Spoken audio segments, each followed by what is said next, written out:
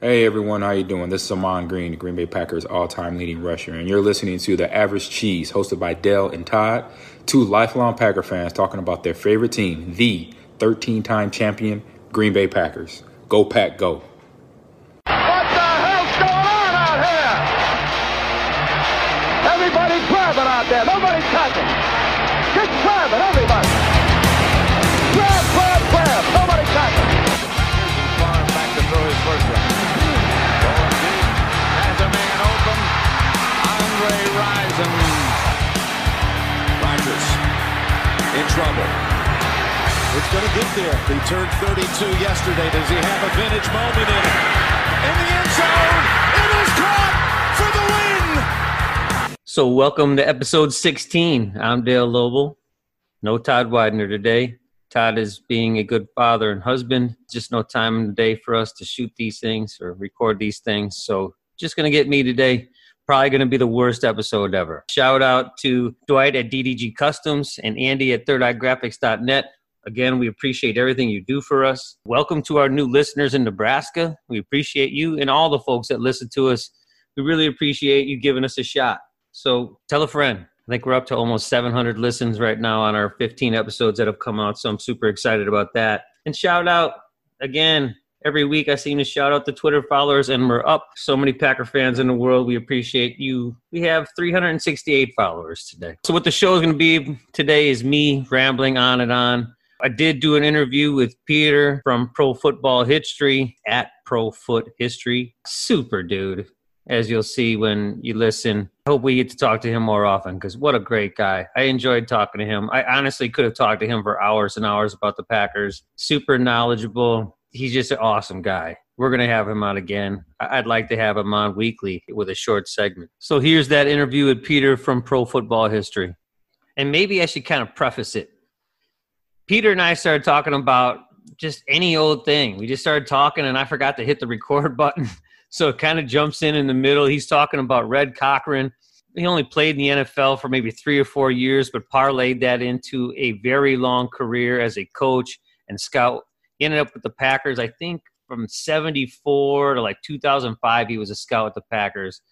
I made my first trip to Green Bay in the 90s and then got to know Red Cochran. And, that was the most special thing in the world to me, that him and his wife, who didn't really know me from Adam, would welcome me into their home, and every time I went over there, I stayed there, and he used to take me into the Packers offices. So I met Ron Wolf and Bob Harlan there. I would sit there as he was studying film and stuff. So it was just the most special thing in the irreplaceable times. Of course, that's awesome. That's really cool. And it's just weird to think of a guy kind of 5,000 miles away who's been really lucky enough to have that kind of experience, Is that how you became a Packer fan? You met up with him and all of a sudden, or how did it start? It started so I live in kind of the southeast area of the UK, just north of London. And during the Second World War, this area was full of US Air Force bases. And some of those are still there today. And the guy that lived next door to me worked at the local Air Force base, and he was from Madison, Wisconsin. So when I was 11 years old, he was a huge Packers fan, and he got me started. So he got me started as a Packers fan before we even had it on TV here. Back in those days, way before 9/11, you could go on base at the US Air Force bases, and he used to take me on there to watch games, and he showed me how to listen in to the American Forces Network radio. So I learned a lot about football listening to it on the radio rather than watching it. And I guess as a kid, you kind of get a visualization. It's almost more interesting in a way to try and visualize things. It just kind of went from there. And I've just been a Packers obsessive for, 43 years. Awesome. So when you listen to Armed Forces Radio, do you get whatever game they're playing for the day? Yeah. So kind of through the late 70s and early 80s, it was all radio. We didn't have any games on TV, and it was whatever games they happened to have. And they tended, I guess, to pick on the more successful teams. So the Packers weren't on there very often.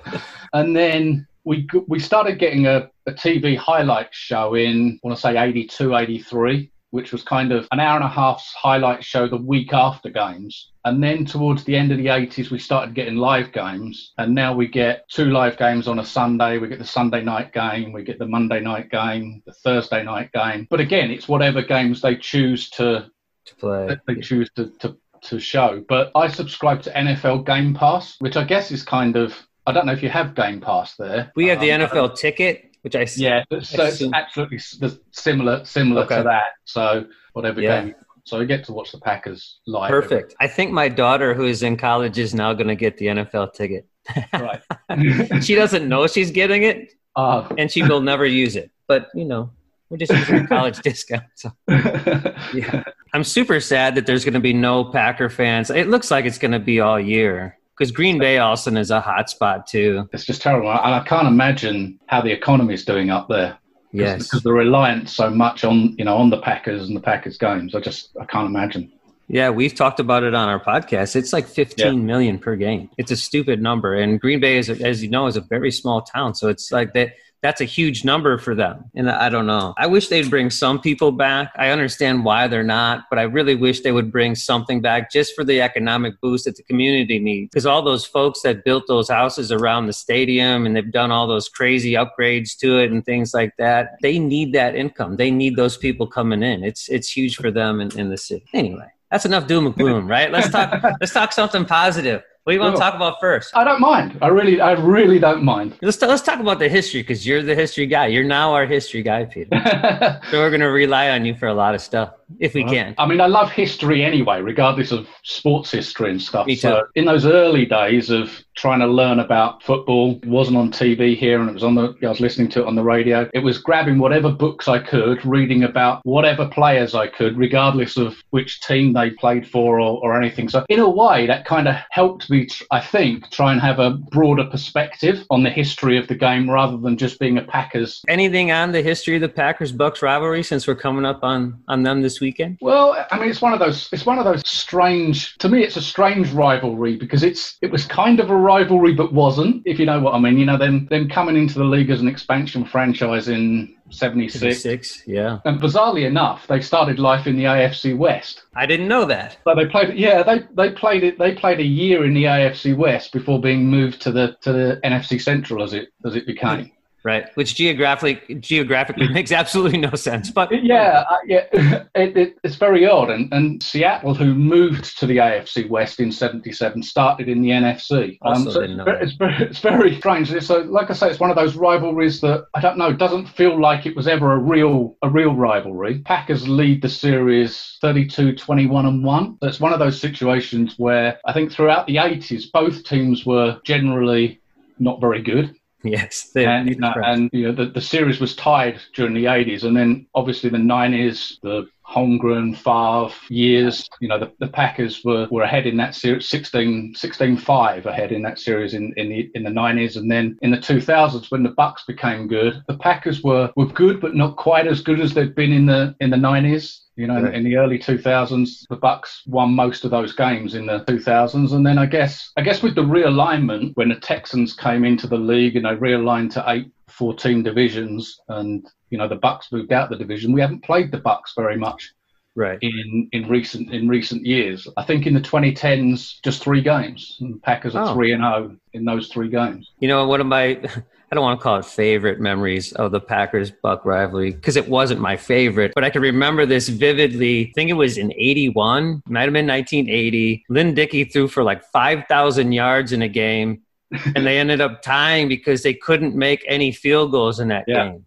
Do you remember that game at all? Yeah, so it's the only tie in the series, and yeah, you're right. The Packers missed I don't know how many field goals, and they missed one game-winning field goal right at the end of that game. Yeah, they did. I think if my memory is awful, but I think that they brought in Rich Wingo, a linebacker, to try a kick in that game. quite possibly. That feels right to me, but I can't remember. But they moved the ball up and down the field. They could not put it in the end zone. And they just kept missing kicks. Tom Burney, I think, was the kicker at that time, or some guy that, went into the abyss of no No history at all. But that's really very indicative of the Packers of the early 80s. You know, when the offense was hot, the rest of the team was poor. And the games when the defense was hot, because there were some decent players on defense, the John Andersons, the Mike Douglas, those guys, were when, you know, the offense wasn't so great. And it was, and the special teams were, to my memory, not great throughout most of that period. And probably, I guess, once Chester Marcole's career ended, which was around 1980. Around that time, yeah. Yeah.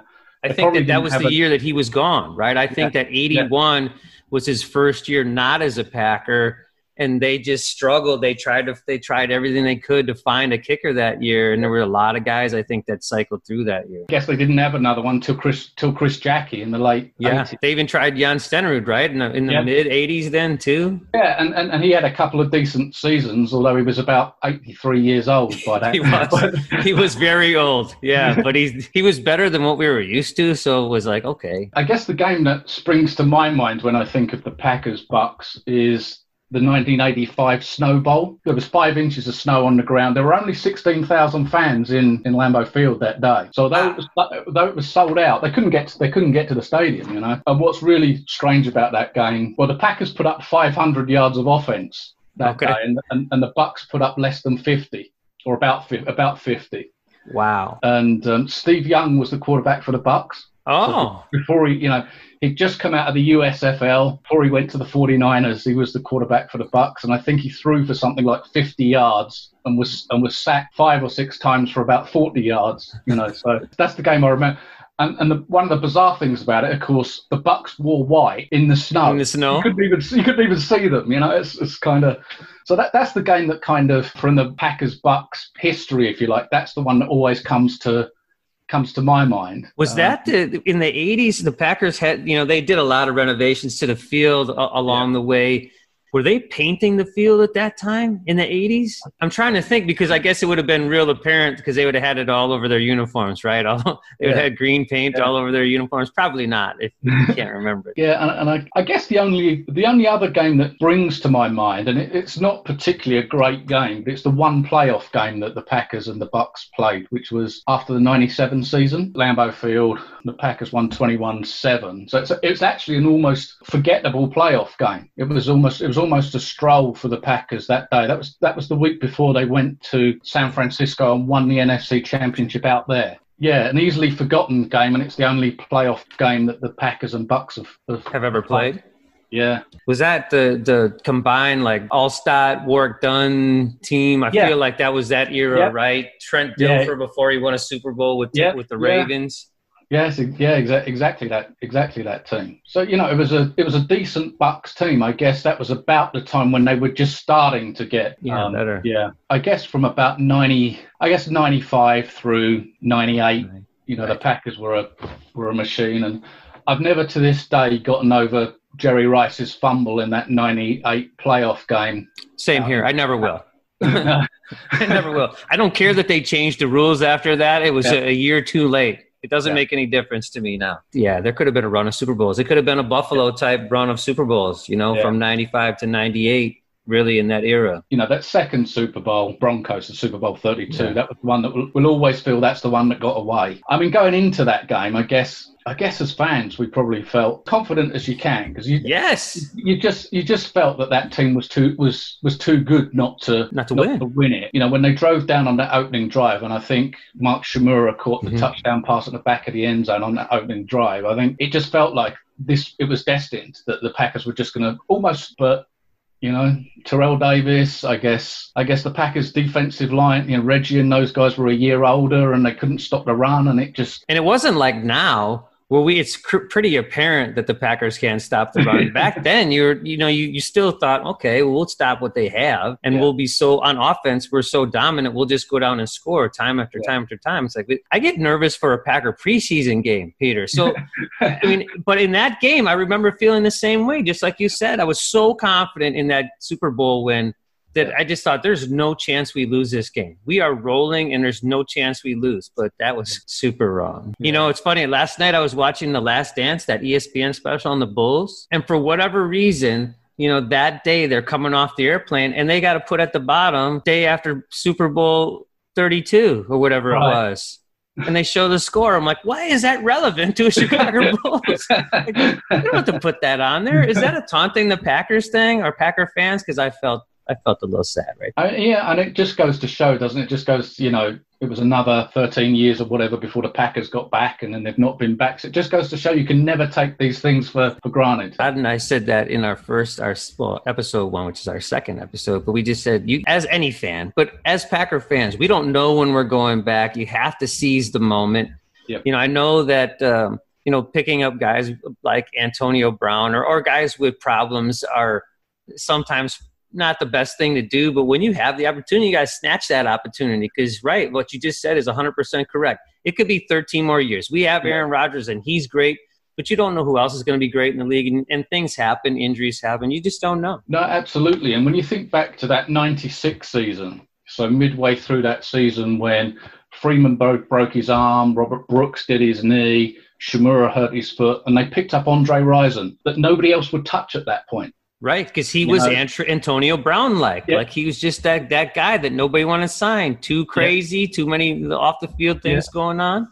Yeah, but they took the chance. And, it probably, without that move, they may not have made it to the Super Bowl that year. And it was the one thing, at that point of the season that kind of pushed them over the edge and kept them going, What do you think about picking? Are there guys out there that you think that we should take a shot on? Yeah, I think the difficulty they've got, and I think they're in such a, I won't say a cap mess, they're in cap difficulty next year. I kind of think that now they're in the position where they're going to roll with what they've got and try and roll over as much cap space as they can into next year. The number of free agents that they've got coming up with, Bakhtiari, Aaron Jones, Corey Linsley, Kevin King, you naming these guys, you're hoping to at least keep a couple of those guys, whoever they might be. And I just think it's difficult for them now this year to spend any more money. I think they're probably hoping, like most teams do, that the cap won't be as low as, the 175 next year. But I don't know, they're going to, I guess that's what Russ Ball gets paid for. Yes, exactly. Right. Because the cap dropping is going to be a dangerous thing for almost every team in the league, right? There's a lot of teams, the Eagles in particular, who have that issue. But the Packers, are in that spot too. I mean, David Bakhtiari and guys like Lane Taylor. I know he's hurt, but he's going to need to get paid again too. Yeah. There's just so many guys that are up for that. And then the following year too, it just keeps coming. That's the problem with having a great team, right? You get great players.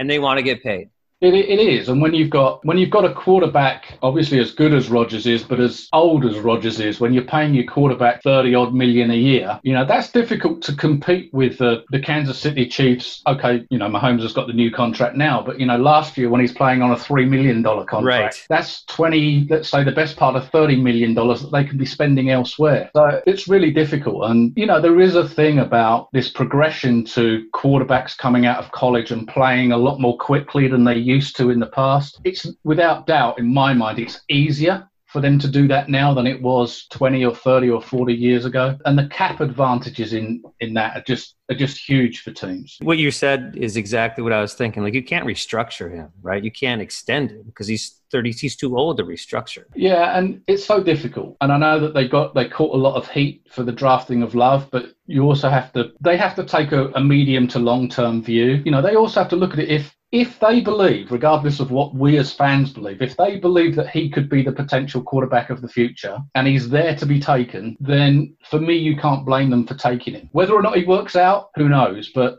when you're a successful team, you're never going to be picking in the top 5 to get those other guys coming out. You're never going to get no Joe Burrow. No, those guys aren't coming to you. You have to take a chance. We've had this discussion with Todd and I too, and I 100% agree with you. You have to take a chance. We hated the pick because we are fans, right? Yeah. We take the absolute shortest view as possible. We want to win right now, today, and next week. So the long-term view it's not always what we have, but it's a risk you have to take at some point because, you have to groom the kid.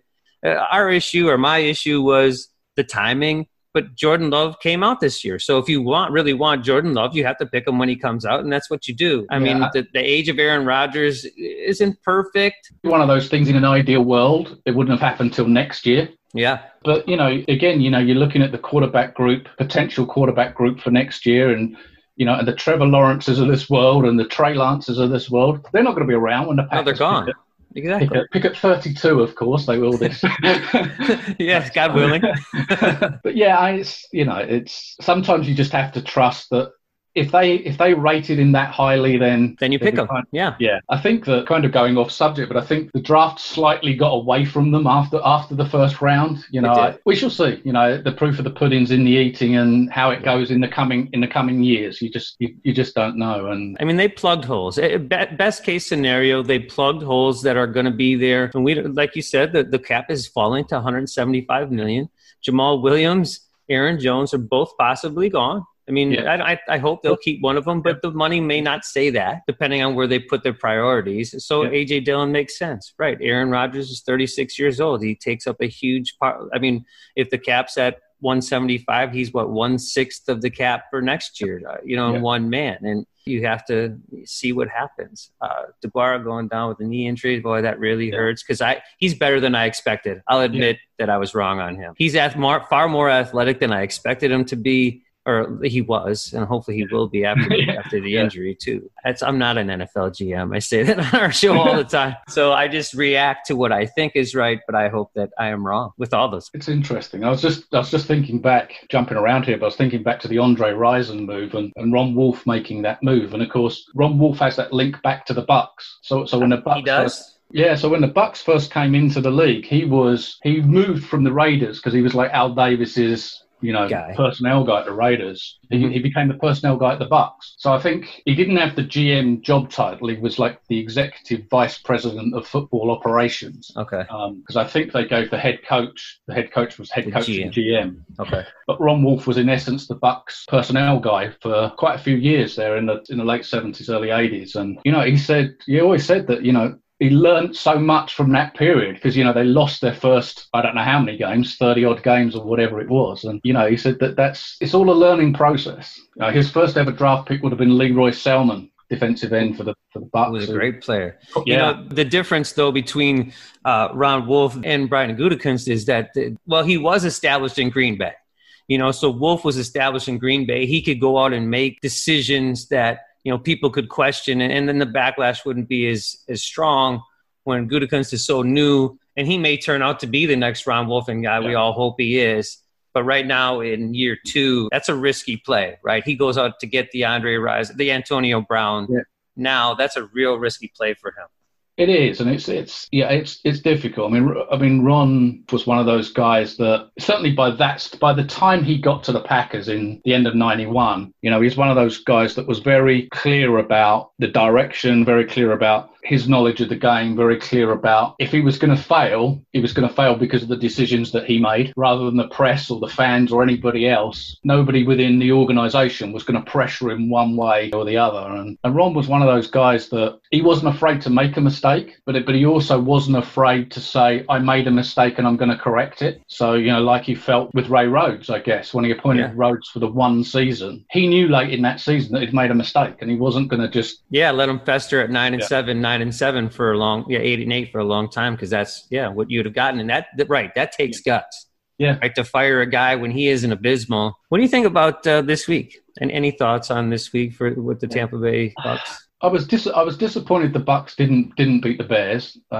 Same. You watch that game and it didn't look like two juggernauts. Let's put it like that. It looked like two, I don't know, relatively average teams that may well both finish 9-7 or 10-6, but neither of them scared you. I think that my gut feeling is that probably the Bucks beat the Bears probably 6 times out of 10 or 6.5 times out of 10. So I think the Bucks, although they lost that game, are probably a better team. And I think they're what you'd call a solid team. There's nothing there that really scares you too much. Tom Brady doesn't scare you. He's going to do a solid job, but he doesn't scare you. Again, another guy that's about 84 years old. He doesn't, and you kind of know what you're going to get. I guess Mike Evans would probably be their star player on offense. And he's a super receiver, one of the top receivers in the league. And defensively, I think they're quite strong. The pass rush is pretty good. Jason Pierre-Paul, Shaq Barrett. So I think they're an all-round solid team, but it's difficult to point to one area that you would say, well, that really scares me or that really scares me. I think the difficulty the Packers have got is until they can prove that they can stop the run, I think we're all going to be afraid that they can't stop the run. Totally agree. I'm glad we're having this conversation because we think the same way, at least about this for sure. Like the Bucs just don't scare me. Yeah. I was a little bit concerned with the Brady, Gronkowski, Mike Evans, Chris Godwin, and they brought in Leonard Fournette too. And I thought, okay, they've got guys that you can recognize that should be above average players. But Brady is an average at best quarterback at this time. I think he's better than Drew Brees. I think he has a more arm strength than Drew Brees, but he's along those same lines where you can see the age creeping up with him. If you can't get your weapons the ball, and Gronkowski is below average. I feel bad for him, actually. He looks old out there. He looks very average, and I wish he wouldn't have come back. But those weapons didn't come to fruition. Evans is banged up. Godwin is banged up.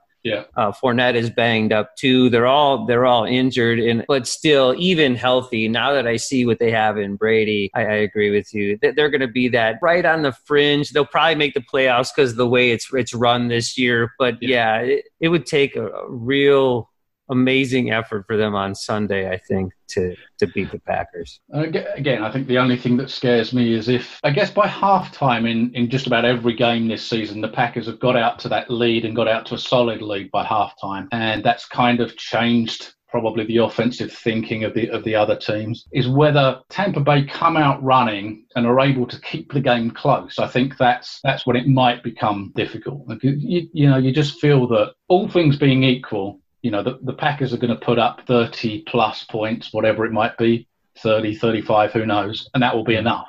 You can't see Tampa Bay scoring that number of points. The only thing, as I keep saying, the only thing that worries me is if they come out and run the ball and keep running the ball and we can't stop it, they're just going to keep running it until we do stop it. Right, and where's that answer going to come from? I was very impressed, and it was a one-game thing.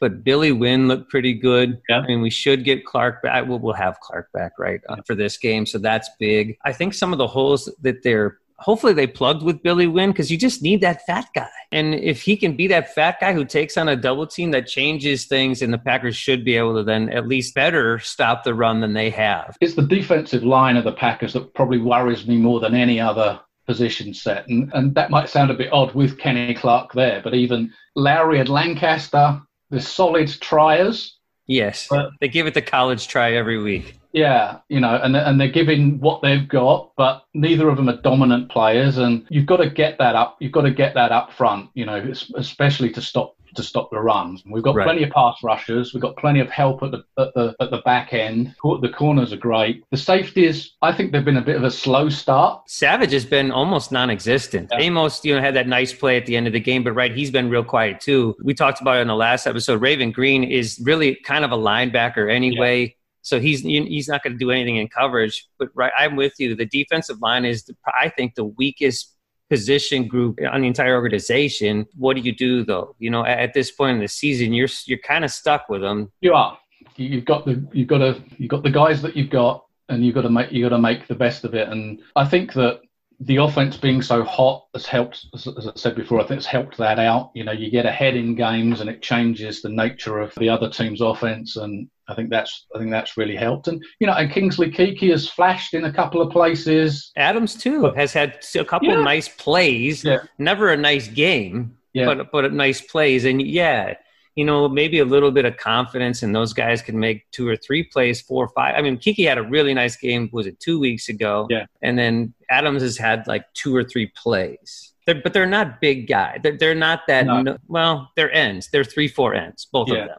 Yeah, Adams doesn't really belong at the nose tackle position. He's too small, but he's what we got. That's also a difficulty, isn't it? Is trying to find guys that fit that 3-4 end position, because just by their nature, it's a certain you've got a certain look and feel of a guy that's playing over the nose, but you've also got a certain feel of those guys that are 3-4 ends that probably aren't dominant players, because that or at least they're not guys by the nature of being a 3-4 end, they're not guys that are typically going to put up huge numbers. And maybe I don't want to say this, but maybe they're glorified nose tackles. Really, I mean, they're not there to rush the passer. They're there to hold the line. They're sort of that guy in the middle, but they're playing on the end, for lack of a better term. And they remind me a lot of a guy, it's a blast from the past. There was a guy named Robert Brown that played for the Packers for a lot of years at defensive end through the 80s. So this is not the Bob Brown from the 60s, 70s, Robert Brown in the 80s. It was a guy that played defensive end for probably a decade, had about 3 sacks a year, and was kind of a 2-gap defensive end that didn't seem to make a huge amount of plays, but the team liked him. Both Lancaster and Lowry kind of remind me of him. But when you're paying Lowry the amount of money that you're paying him, the guy that unfortunately just kind of looks like a guy that's a salary cap casualty next year. Absolutely. I think he is too. You can't pay a guy that much to have 16 tackles. No.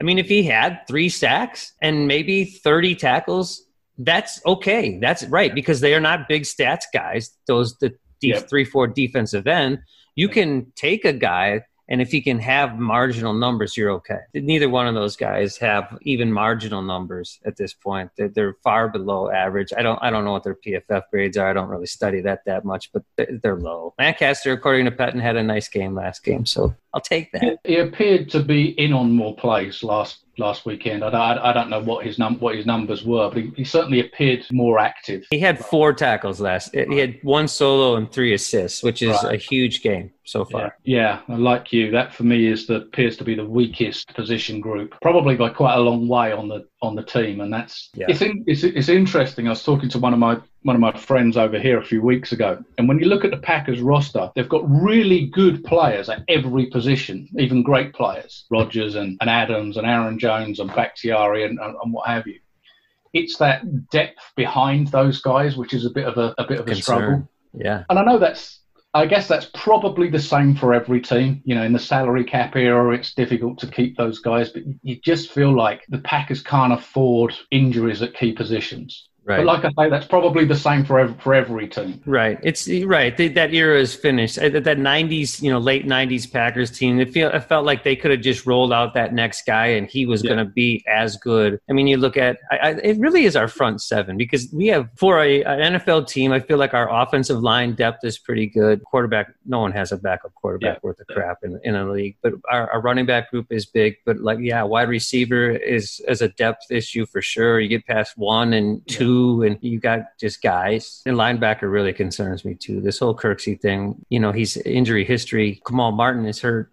There's 0 depth there. I really hope they bring Raymond Green in the box and leave him there and hope he can do something. Yeah, I mean, I thought that if Kirksey could stay healthy, I thought he would be a decent pickup. But I have to say, in the limited playing time that he had, I don't think he showed very much. That explosiveness is not there. Like the explosive player we thought we were getting, that behind the line of scrimmage guy it's just not there. At least not yet. No, and he looks like, they've brought in Chris Barnes and Ty Summers, and I know we're only 4 games in, but there doesn't appear to be a drop-off from Kirksey to those guys. That's a good point, Peter, that, Barnes and Summers have not been a drop-off. And Burks, like the rotation of young guys who we've seen nothing from when Barnes is a rookie. But, I mean, Summers had never played a defensive snap, and he looked fine. So, Kirksey, again, looks like another one of those. He looks like a salary cap casualty after this year to me. Unless he does something amazing in the next, 11 weeks. I mean, I don't know how long his injury is going to keep him out. But like you said, once these guys kind of get injury prone, and I just feel like even if he does come back relatively soon, he's going to be in and out all year. Made out of glass. I feel like that too. It's not the same injury, but it's an injury. And what it's there. And he can't escape it. And a shoulder injury on a linebacker, a guy who's coming in to plug holes, that's going to reoccur, right? You're almost positive that's going to reoccur going forward. In the 80s especially, I thought I was the only Packer fan in the UK, You may have been, because we were so doggone bad back then. But, those bad years make the good years even better. Totally agree. But, back then, back in the 80s, then, you look to the teams, especially after 86 when Randy Wright was the quarterback. If you won any game, it was a huge achievement. Yes, didn't care who you were playing, wins or wins. Yeah, and I always remember listening to the Thanksgiving Day game in 86, which was the Lions. So it wasn't on TV here, it was on the radio. So I think, we're 6 hours ahead of you guys. So it was, I don't know, 11 o'clock at night or whatever, and I was lying in bed listening to that game. Walter Stanley returned a punt for a touchdown in the last minute of the game, and the Packers won 44-40. And I always remember that from that period of time. I always remember that game, and it's I had forgotten about that, but that brought back memories. Now I do remember that. Yeah, again, I guess because it was so difficult. It was so difficult to get any information. It was before the internet and all of that stuff. So there was a newsagent about 5 miles down the road from me, and he was the only newsagent in my area that would get the USA Today, and he used to get the whole week's worth for me, and I'd go and pick it up on a Saturday. It was reading that. I remember reading that, and I can't remember who the Packers signed or whatever, or it might have been when they traded James Lofton away, but it was when that's how I got to know. I was reading a week old USA Today to find out information. In a way, that kind of made it special, because you never got to expect anything. And I'd have bits of paper everywhere, keeping all the rosters and everything. So today I feel really spoiled. I've got this huge collection of books. I've got got everything. But back then it was a special thing to tune in, and the Armed Forces radio was broadcast out of Germany. So the reception was really bad. so you're like holding it in the air, holding the radio, you got the huge antenna on your roof. Right. So you had to get the radio in at the exact right angle to be able to get the right room in the house at the right angle. And as the evening went on, the reception got better. But what you would have is you'd have Spanish opera singers coming in halfway through a play, it would fade out and there'd be this Spanish opera singer, and in a way, it made it very interesting. And if you ever get to talk to other UK NFL fans from that period who listened into games on the Armed Forces Network, they'll all tell you about the Spanish opera singer. But yeah, it made it really, really special. And then I don't want to keep you all day, but I have truly enjoyed this. I can't thank you enough for just taking the time to talk to me for a couple minutes. Absolutely, any time. Seriously, I love to talk. Like I say, love to talk football. Love to talk Packers. I could talk all day. Really appreciate it. Thanks again to Peter. That was awesome. I really had a great time talking to him. But let's move on. Week 5 review. The good, the bad, and the ugly. The good, Alex Smith is back. I saw on Twitter a couple of people saying that he gets comeback player of the year no matter what he does. Not sure I agree with that, but what a great story. It actually makes me nervous. I don't know that I want to watch any the Washington football team play. I'm so afraid that Alex Smith's going to get hurt. He got sacked those 6 times in this game, and he survived it. His legs survived it, so that's a positive. I'm not sure I want to watch. He didn't have good statistics. He was clearly getting pummeled after being sacked 6 times. I think he had 6 for 11 for less than 200. He was awful. But he's back. And just to be back on the field after that horrific break on his leg is absolutely amazing. Speaking of injuries, Dak Prescott's ankle, that injury was awful. Just awful. They showed him sitting there. I mean, you saw it. If you watched the game, it's just terrible to look at. I mean, his ankle was pointing in the 90 degrees from where it should have been. That's going to be ugly. Dislocation and a fracture. That's going to be a long-term rehab for sure. And Dak Prescott, we talked about it on episodes previous. We just said, hey, this dude's going to get paid. He was coming up on a contract. He wanted to get big money this year, and he didn't get it. This is awful on so many levels for him. I'm not a huge Dak Prescott fan, as far as athletics go, but you hate to see that happen to the man. In a strange but, I don't know, interesting note, the Raiders beat the Chiefs. David Carr, who I've had on my fantasy teams in the past, really looked good in this game, and the Raiders seem to be doing something. Chucky Gruden, I'm not sure what he's got going on there, but they're winning. Hats off to them. The Chiefs, though, don't look like the Chiefs. They just don't look the same. I don't know if it's just that, sometimes teams get on a roll and they got that mojo and they just keep rolling over teams. I'm not sure that the Chiefs have that invincibility. The teams seem to have figured them out a little bit. I mean, they are fast, and they got Hilaire as their running back, and he's really good too, and he should make them better. But the Raiders kind of put it on them a little bit. I mean, they put up 40. And again, we talked about how offenses are ahead of the defenses at this part of the game and scoring is way up.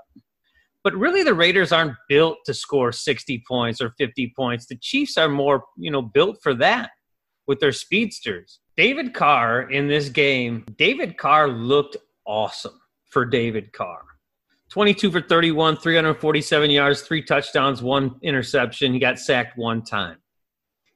He doesn't run the ball much. They got Josh Jacobs to run the football. They kind of beat you down. Like, they really have a very balanced offense. Like we talked about against the Saints, they did it again against the Chiefs and put up 40. Josh Jacobs doesn't have a great yards per carry average, but 23 carries for 77 yards, 2 touchdowns. I mean, I don't know what else to say other than that. He's a player. And if Henry Ruggs III can become something, they've got talent on that team. I really like Darren Waller. He just killed the Packers last year. That game that Todd and I went to up in Lambeau, it was Darren Waller could not be stopped. The Packers could not stop him that game. Pretty interesting. The other thing, the Tuesday night game that should have been played on Thursday or whatever night they were supposed to play it on, the Titans just beat the shit out of the Bills. It was ugly. So, sorry, Dougie. I mean, I thought that the average cheese caramel would last a little bit longer. I really thought the Bills were onto something, but they got blasted in this game. Ryan Tannehill, I don't know. He looks pretty good. Kind of made fun of him, for this big contract. And then once he left Miami, he's been doing things. He's got really good statistics. Ryan Tannehill, there's my fantasy football pick of the week. If he's not on somebody's roster, pick him up. And I don't know what the lineman's name is, like Luan or something like that, talking all kinds of shit after the game. It's like, dude, fuck off. You clowns can't stay out of the club, and you wonder why people are beating up on you. We said it in episode 8. We talked about the bubble a little bit. If teams are going to keep messing up with COVID, then they need to forfeit games. That's just my opinion. Why did the Bills have to play on a Tuesday night because the Titans can't stay out of the strip club? Like, I just don't get that. That hurts Buffalo, and it doesn't hurt Tennessee in any way, but they're the ones that caused the problems. I think it's nonsense. So, I don't know. I saw on Twitter that they might be talking about playoff bubbles, and I'll just say it. You heard it here first, folks. Episode 8. I went through my whole bubble plan. I really think there's going to be more COVID cases, and they should have just bubbled it up. Roger Goodell, you should have been listening, fool. So maybe you listened and you thought, well, I can't change it up halfway. I don't know. Whatever. Go ahead and play in the bubble. Doesn't have to be in Dallas or Los Angeles or, I don't know, some big place like that. You can put it in Green Bay. We need the money, although our COVID cases are stupid high right now. Saw something on Twitter that said that Green Bay per capita has more COVID cases than the next 4 NFL cities combined. That's fucked up, Green Bay. Wear a goddamn mask and figure it out, because this is ridiculous. Green Bay, Wisconsin should not have the highest COVID in the country as far as NFL teams go in all those NFL cities. Miami, Chicago, Detroit, all these bigger cities than us. I mean, Green Bay is the smallest city in the NFL, and we've got the highest per capita cases. Go sit in your house, wear your mask when you're out, so we can have Packer fans. Christ's sake, it's ridiculous. So let's talk a little bit about the first 4 weeks of the season. When Todd and I previewed it in episode 7, we went through game by game what we thought was going to happen. So here's our, report card. as far as that goes. So Todd thought we were going to lose to the Vikings, and I thought we were going to win 28-24. Oddly enough, I thought the Packers were going to score 28 points in every game in the first 4 weeks. I don't know why 28 is the magic number, but it was. Todd thought they were going to go 2-2, losing to Minnesota and New Orleans. I thought we were going to go 3-1, losing to New Orleans. Our biggest mistake, I think, I understand why Todd thought we'd lose to Minnesota. It was at Minnesota. They always seem to beat us up there. Clearly, their defense is just garbage right now, and that's kind of why things happened the way they did. We were both wrong about New Orleans. That's the biggest L for us. We just didn't realize how bad Drew Brees was. We thought Drew Brees was still going to be, the guy that we've seen for the last couple of years. And them missing Michael Thomas just was too much for them to handle. Also, Taysom Hill is way overpaid. That fool makes like $16 million. He's got like $16 million in guaranteed money with the Saints. The Saints are in purgatory. They are not going to be able to pull themselves out of the cap hell that they're in because they are in bad shape. The Packers are bad enough, and basically everybody in the league is going to be in trouble because of that dip to 175. But New Orleans is going to just suck. I would be stunned if Drew Brees is a New Orleans Saint next year. I think Jameis Winston is going to be the quarterback for the New Orleans Saints starting in 21-22. And we were both right about Atlanta. Atlanta is awful. They fired Dan Quinn as well they should have. They just have no direction. But he's not the GM, right? They don't have any real big names on defense. Matt Ryan is still a decent player, and I love Calvin Ridley. I think he's going to be great. But like we talked about last week, Julio Jones is on the backside of his career. He's not the guy he used to be. That guy's taken a lot of shots, and he just doesn't look like he did. So let's move on. So how have the Packers done in the first 4 weeks? And we've talked about it a little bit, but I thought I would break down and look and see, like, as a team, how they're doing statistically compared to the rest of the league. And we know their offense has been great. Their offense has been amazing. But they've really been better than we talked about. So the Packers are second in the league in points scored, and they've only played 4 games. They're behind the Cowboys. I think the Cowboys had 163 points in the first 5 games. The Packers have 152 points in 4 games. They're averaging 38 points per game, which is clearly the best in the league. It's not even close. And we've talked about it before, and there's many reasons for that. Part of it is great coaching. Part of it is Aaron Rodgers looks great. Another part of it is that guys seem to step up, like we've said before, when they need to step up. That offense has been clicking. I thought this was an interesting statistic. They are 10th in the league in rushing, which that's fine. Top 10 is fine. The Packers aren't really a rushing team. Especially in the past, they've never been a run-dominant team. They have 603 yards rushing, which is like 50-something yards per game, which is a lot for the Packers. The Browns have 942 yards rushing. It's probably why they're 4-1, right? And better than they've been in like forever. Baker Mayfield is a decent player, but he can't carry them, in my opinion. He's not a game manager, but he's not going to go out and win you games either. So the Packers are 5th in rushing yards per game, 10th in rushing yards total, and 5th per game because they haven't played as many games as the top, other teams. Surprisingly, the Packers are in the middle in the pack for passing yards, but again, in only 4 games, we have to look at the game average, right? Until everybody catches up with their bye week, with the Packers having a bye week in week 5.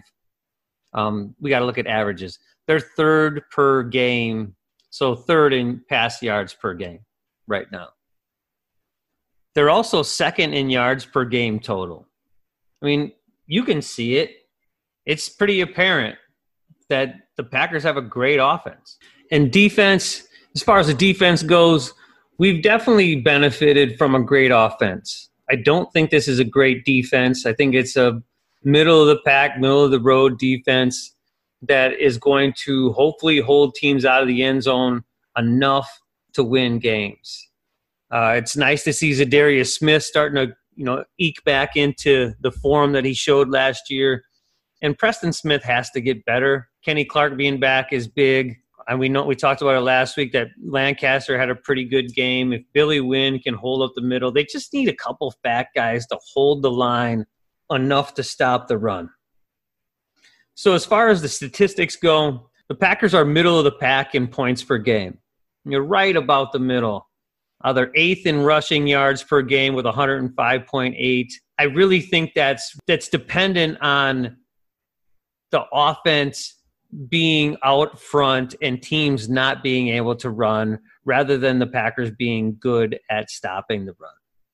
Interestingly enough, the Buccaneers are only giving up 58 yards per game rushing. That's a crazy statistic. They're first in the league. So they give up fewer yards than anybody else in the league. Packers are 8th. The Packers are 18th in passing yards per game, and this number I think is hurt because teams are always throwing the football trying to catch up to the Packers. I think that they will end up being in that middle range, maybe just above the middle when all is said and done. But teams are going to pass the ball against the Packers. They're going to have more passing yards against the Packers because they're always trying to catch up to the Packers offense. Also interesting, the Colts defense is 3rd against the rush, and they're 1st in the league against the pass. They are a very good team defensively. It kind of came out of nowhere. I mean, they really don't have to have a great offense if they continue with that defense. That should be an interesting game when they go down and play Indianapolis. I didn't think that would be a decent game, but it is looking like it's going to creep up and be a game that the Packers are going to struggle in. The Packers are 12th in yards per game. Not top 10, better than 20 teams in the league. So we can live with that. So that's about it for episode 16. Again, I appreciate you listening. I hope this wasn't too brutal. Let's do this again, but with Todd, so it's better. Go Pack Go.